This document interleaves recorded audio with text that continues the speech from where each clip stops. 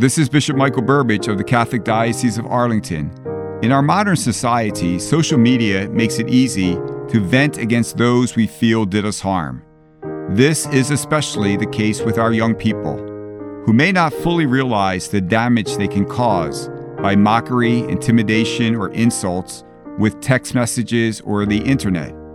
Are we ensuring our children and young adults are treating their classmates and friends with respect? Do we see any signs that our children are being bullied or, regrettably, act as a bully themselves?